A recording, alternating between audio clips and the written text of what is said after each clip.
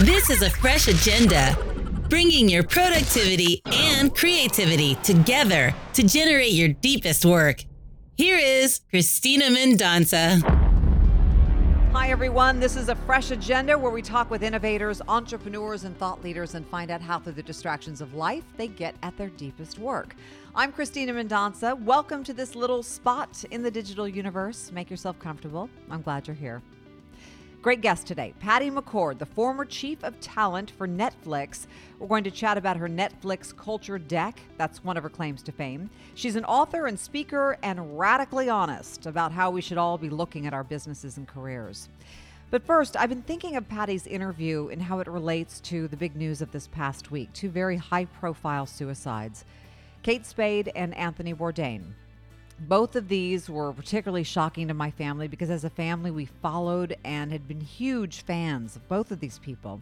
Now I know Kate Spade sold her design company years ago, but the whole reason my daughters and I love that brand is that it's sunny and upbeat.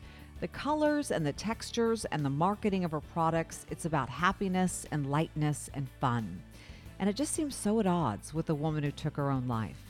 Her sister mentioned depression, that she might have been having marital problems, and really it's none of our business. But it is tragic that someone who added so much joy and art and jobs and creative and energy to the world is gone by her own doing.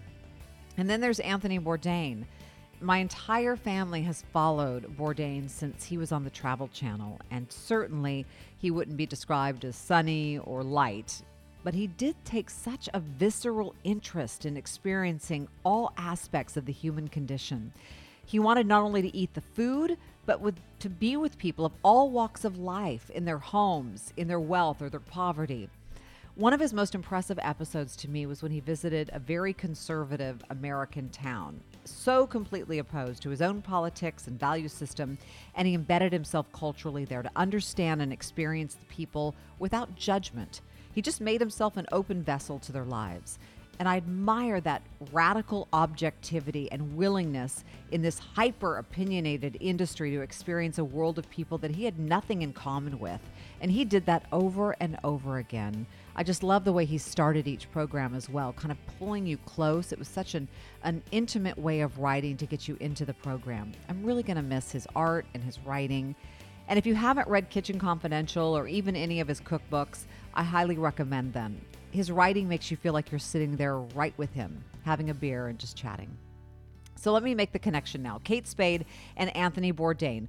Whatever was happening in their personal lives, which we have no right to know, their professional lives seemed so highly fulfilling, even apart from the financial success.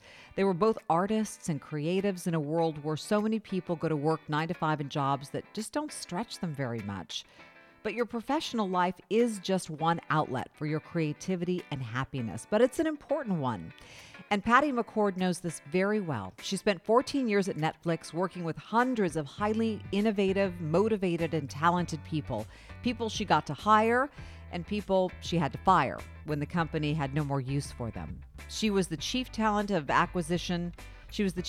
acquisition and the cultural architect who became intimately aware with what makes people happy at work. Her Netflix culture deck is a 124-page document. It's been shared 13 million times.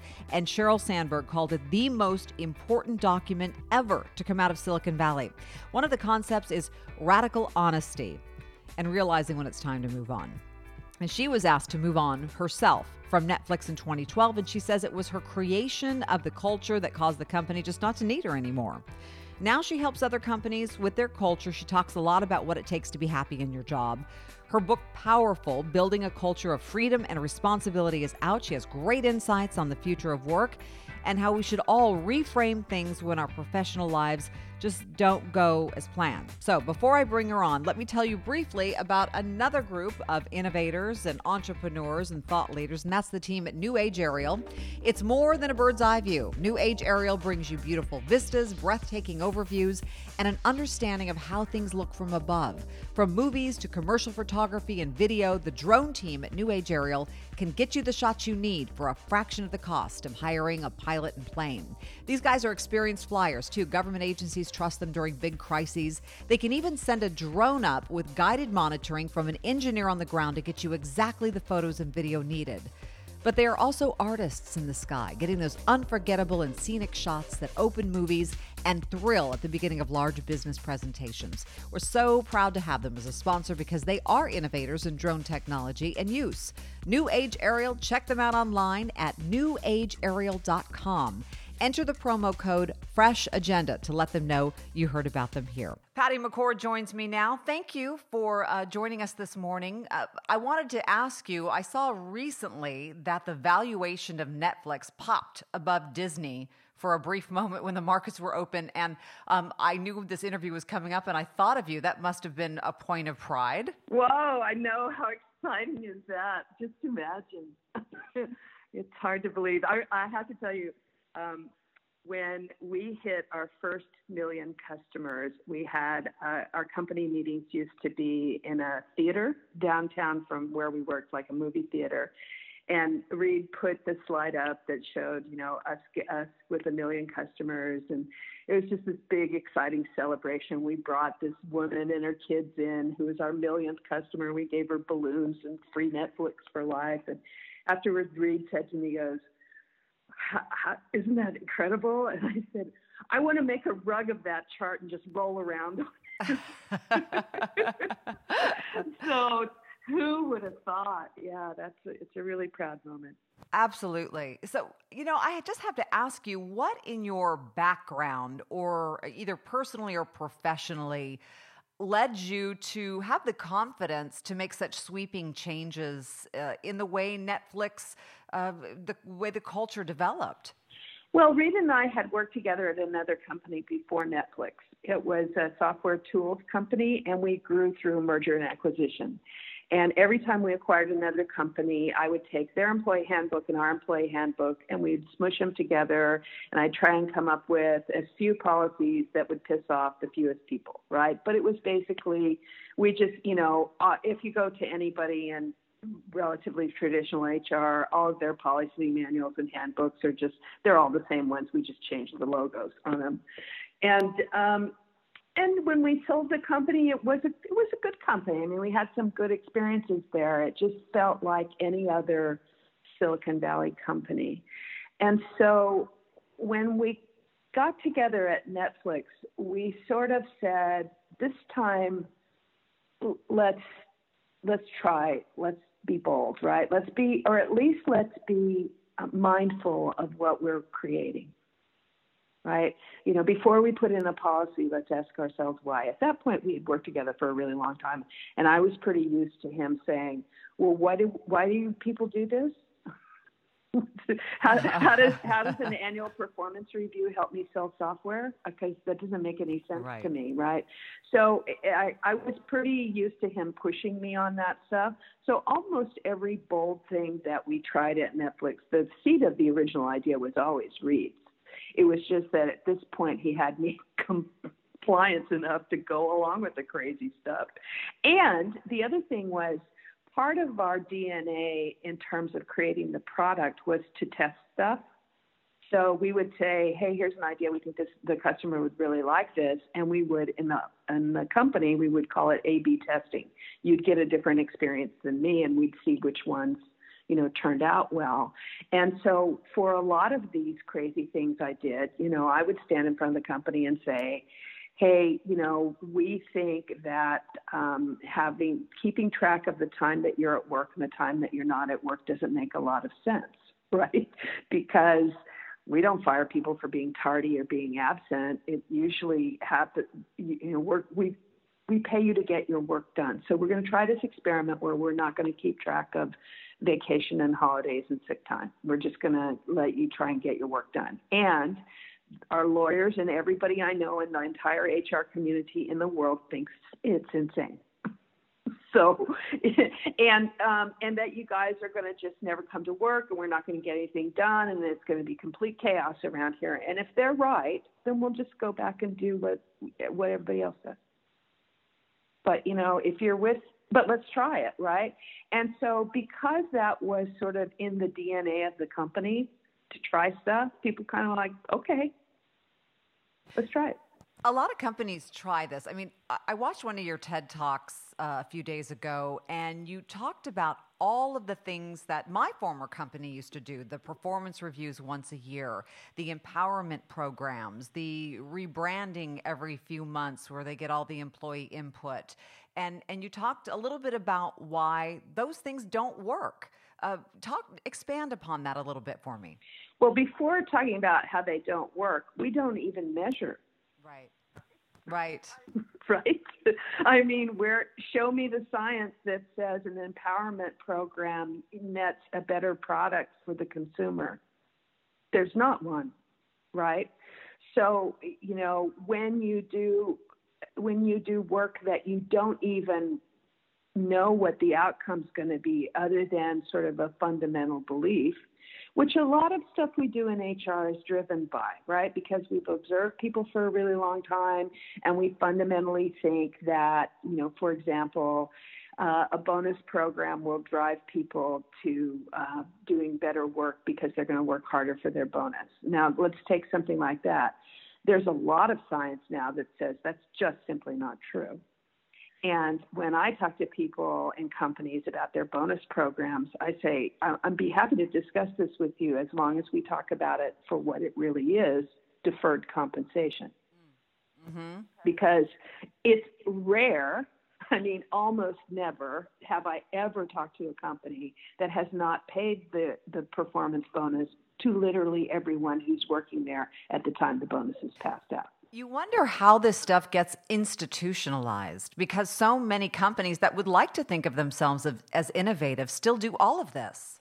Well, because institutionalizing things was how we got stuff done in an era where you could predict the future pretty well, and that, I like it sometimes when people use the words institutional knowledge.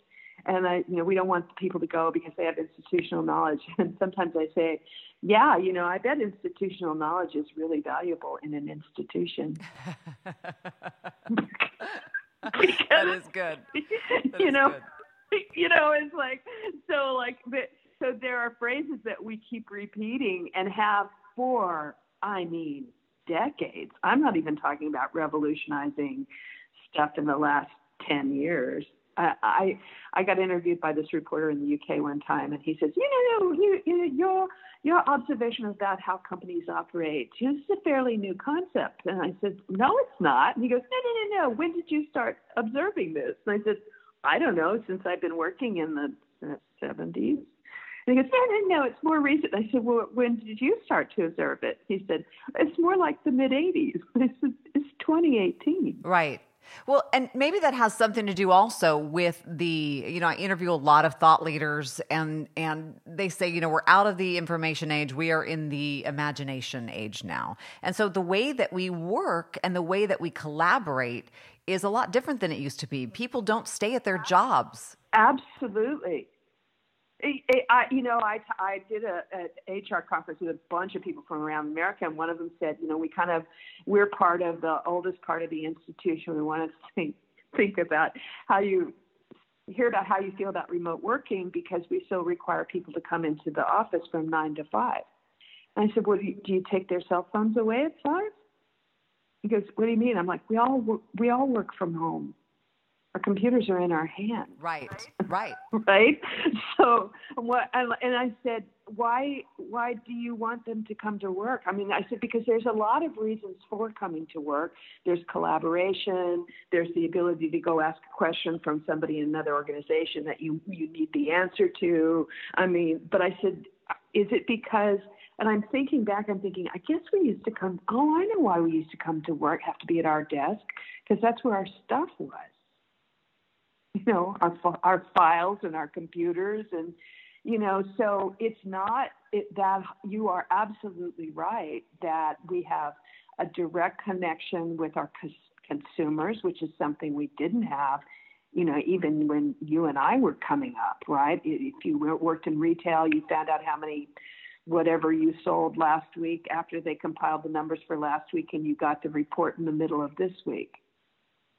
Right. And now it's real time information. If we want to get something out, we just throw it in, throw it out there, and then everybody knows it all at once. So, I agree with the other thought leaders absolutely on that. And the rigid hierarchy of information flow is really stifling to that way of working.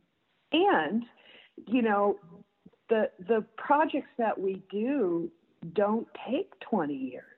Right. Right?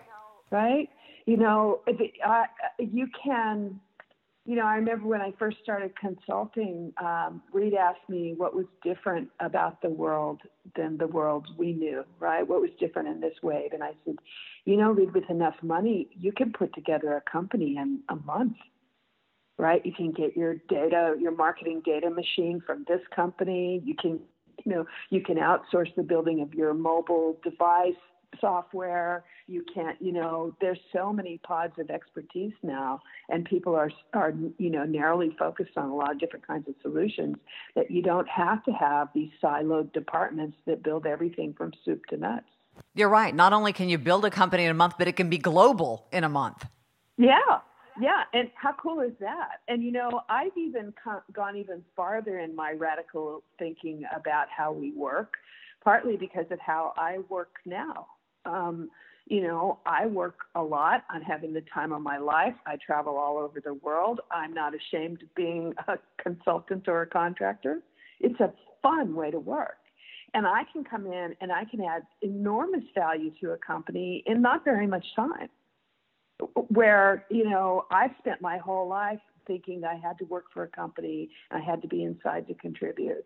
So now when I talk to people and companies, I'm like, look, the temp, the contractor, the consultant, the hourly worker, the individual contributor, the management, those are all cards in your deck. And think about them. And think about them with the other thing I've added to my speaking and thinking is time horizons.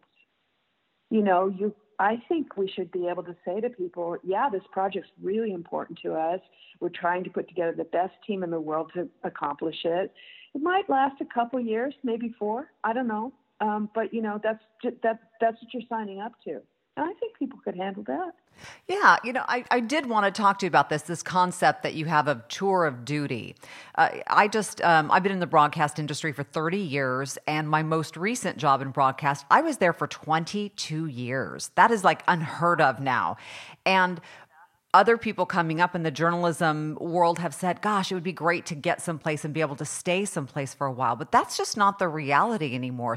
Companies don't seem to need people for that long. You are basically project-based.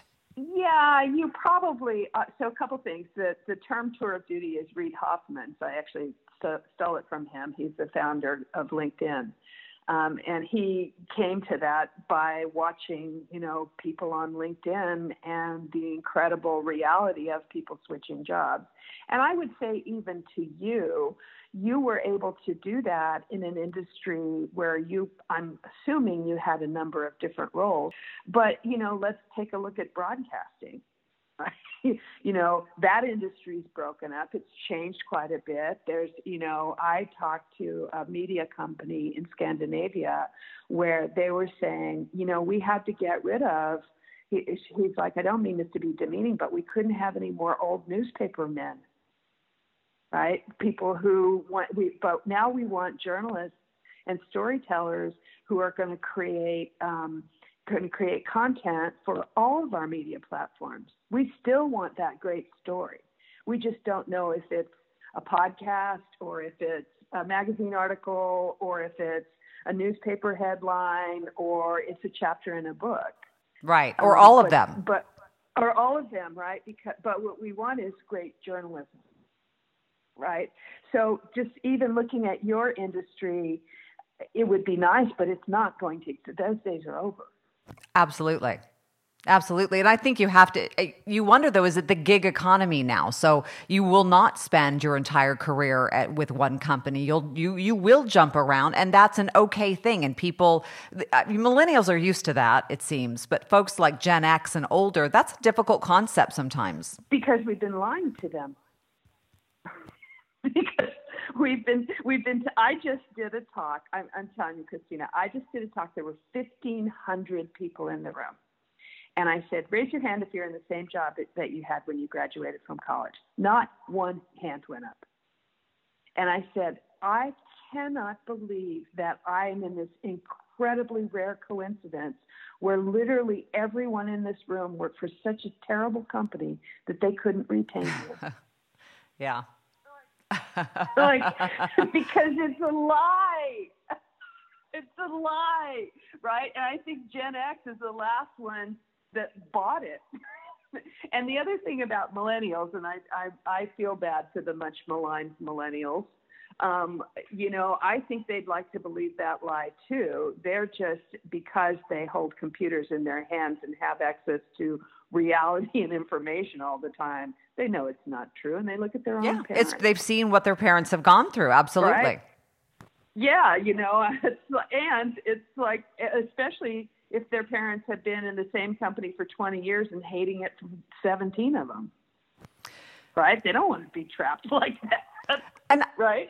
And I think it's a wonderful, healthy, fabulous thing. And the other thing is, they're early in their careers. So, that's... Right, maybe not with the career capital yet. Yeah, I mean, I'll tell people, I'll discuss people who are early in their careers, but I'm not correlating it with age, because I know a lot of very mature 20-somethings. I really do. People who are very serious about what they're doing, the impact they're going to make on their companies and their customers and the world. They work hard. They're very smart. I love them to pieces. And I know some really immature 45-year-olds.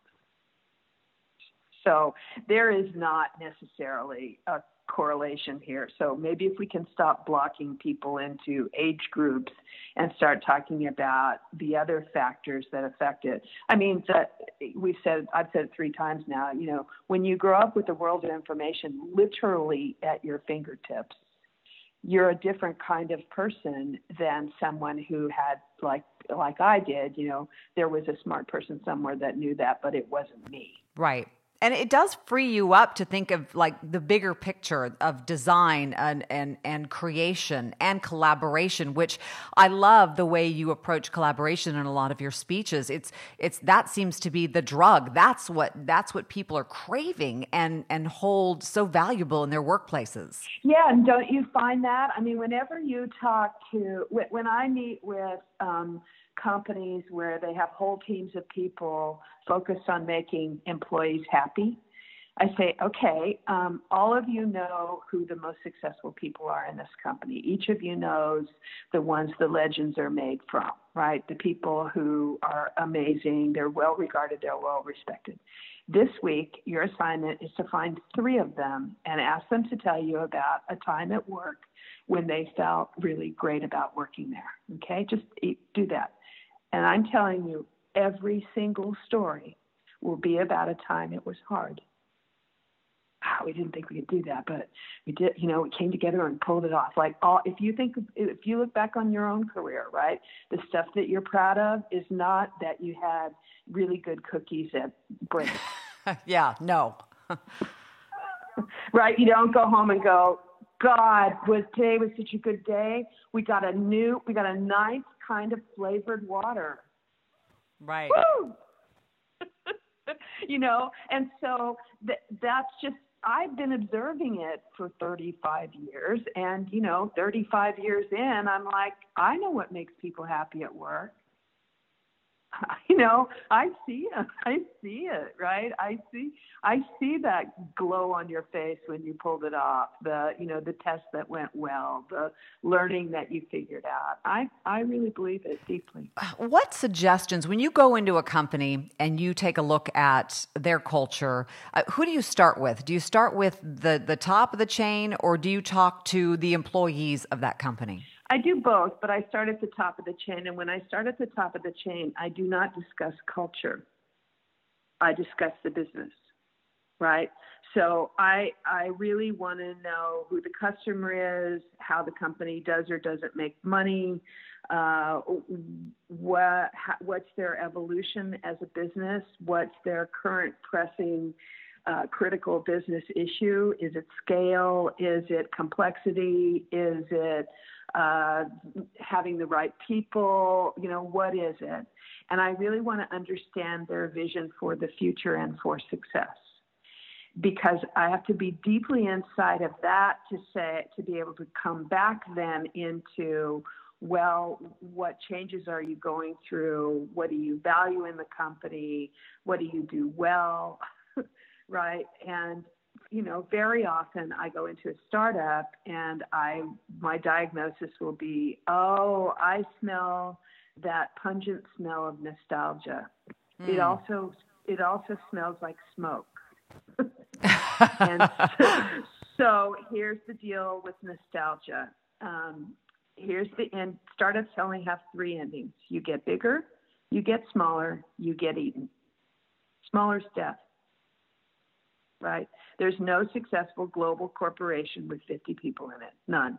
Right? Maybe someday, but I don't think so. So the reason why your culture is changing is because you're successful. So if you choose to keep your culture or hold on to it or have it be the way it used to be, then recognize you're stepping backwards, not forward into the future. So when I talk to people about culture, I say, look, to me, I go back to my college courses in cultural anthropology. It's how you behave. It's how you interact with each other. It's the stories you tell. It's what becomes legend. It's what you see. It's what you do. It has nothing to do with a PowerPoint deck or a declaration or empowerment or engagement because you can't grant those things to people. Would you say that applies whether you are part of a big company or whether you're an entrepreneur? Do those same principles apply? I wish they did. I believe that they do fundamentally for us as humans, but I think that that big corporations, I do a fair amount of work with big corporations now, and they get it, right? They know that the way they're operating is too slow, it's cumbersome, it's not attractive to the new talent coming in, and it leaves them vulnerable to competition that's more nimble. Right? Huge institutions are being torn. And broadcasting, right? You and I just talked about that, right? So that is completely transforming. I get a fair amount of calls from banks, from consulting practices, who give everybody else advice, but don't want advice on their own organizations. And so with them, I kind of have to gently hold their hands and look them in the eyes and say, just throw away one thing. Just to prove to yourself you can. One thing. Ask yourself why you do stuff. That's all. For the first week when you go back, I want you to just say, look at every single thing you do, quote, in management, and say, why do we do that? And if it's, we've always done it that way, you may not have that answer. That's the unacceptable answer. How do you approach it, Patty, from the other side as an employee coming into a company or a small startup? How do you approach it so that you can be of most value? Well, I think you have to be pretty self-critical as you move through your career, and really, at every transition, stop and think, okay, what have I learned in my last role? What am I good at? What gets me excited? How do I like to work, right? And sort of make a list of all of those things. I call it my algorithm for success, and it goes like this. Is what you love to do that you're extraordinarily good at doing, something we need someone to be great at. So as you move through your career, you want to continuously learn what it is that you love to do that you're extraordinarily good at doing. And sometimes you learn those things by doing something and not being good at it, right? It's like, well, I can do that. I don't like it, and I kind of suck at it. So probably shouldn't choose that as my next career occupation. Right. And if you're really good at something and you go and interview and the job you're interviewing for is something that you don't you can do it, but you're not okay. So I guess I could get this job. I could do it. Then the company's not going to be very happy with you because they'd like you to be extraordinarily good at doing it. So it's that matchmaking that happens, as you move through your career for probably 40 years. Right? And sometimes, I remember a reporter telling me one time her theory was that all the millennials were going to work on the coast in San Francisco and New York because that's the hip places to live, and that the larger companies, Silicon Valley was going to fade and die because nobody wanted to work, in Palo Alto or whatever. And I was like, give me a break. The reason why Facebook isn't in San Francisco is because there's not room for them. They have 25,000 people, so they just aren't going to fit. And secondly, people like interesting, complex problems. As people move on in their career, sometimes they want bigger problems to solve. And so you don't learn that until you've solved a lot of small problems and so people like bigger companies. And by the way, the other thing about the millennials is they'll get older. Crazy thing that, right? And so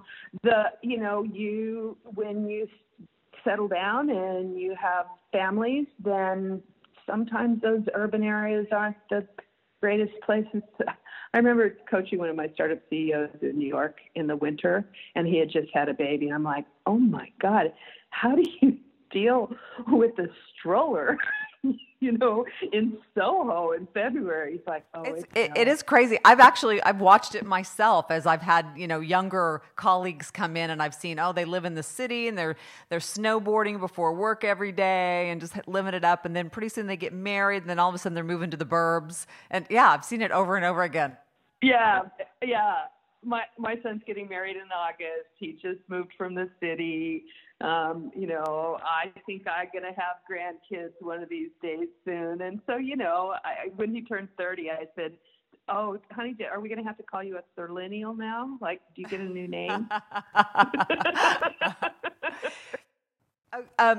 Something I ask all of my guests, how in as busy as you are with everything that you're doing, how do you stay creative? What do you do? What are your rituals? What are your habits? What are your techniques that kind of, if you have a big problem to think about, what do you do? Oh, I was just about to tell you that I just bought a new house and I'm gotten back into gardening again, and it has a pond, and so now I'm all into water plants.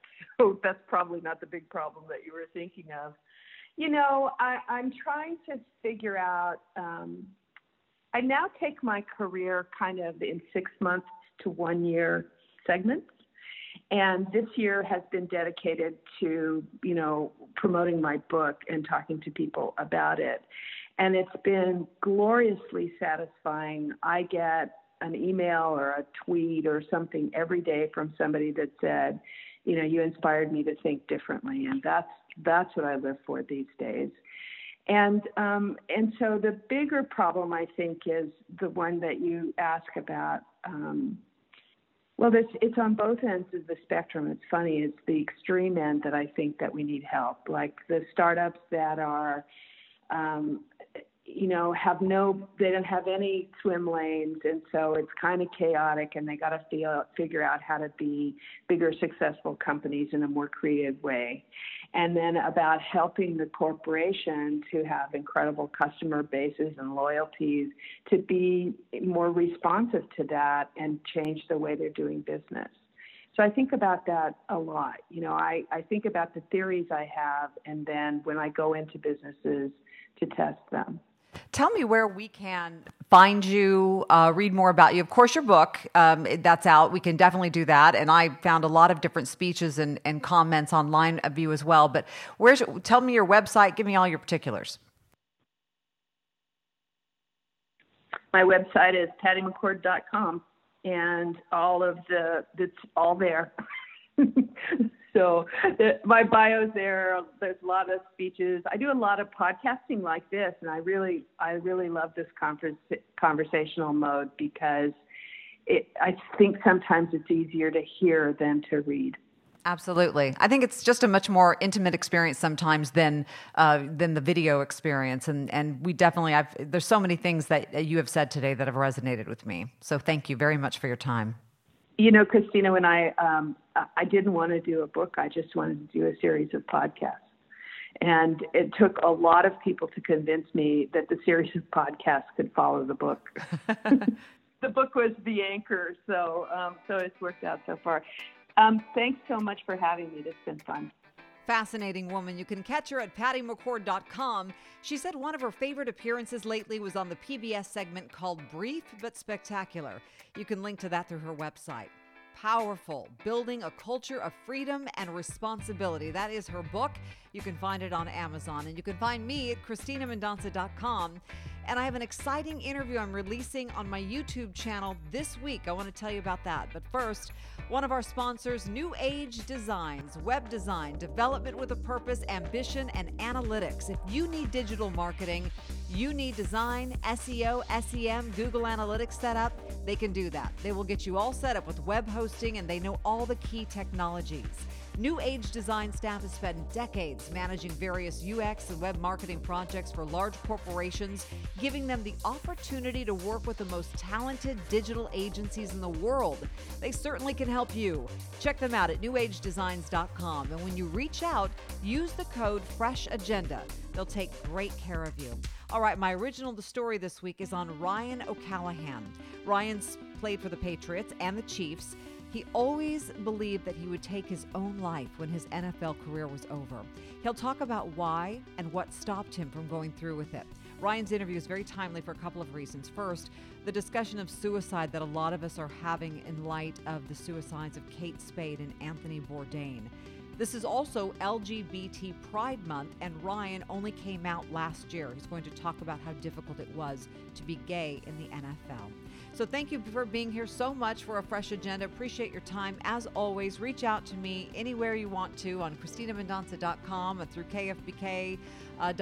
You can go to Cristina Mendonsa Reports there. I have a special section, and you can hear me on News Radio KFBK every morning and every afternoon during the commute hours, 6:23, 8:23, and 5:23 p.m. Thanks again for being here. Let's stay connected. This is A Fresh Agenda, bringing your productivity and creativity together to generate your deepest work.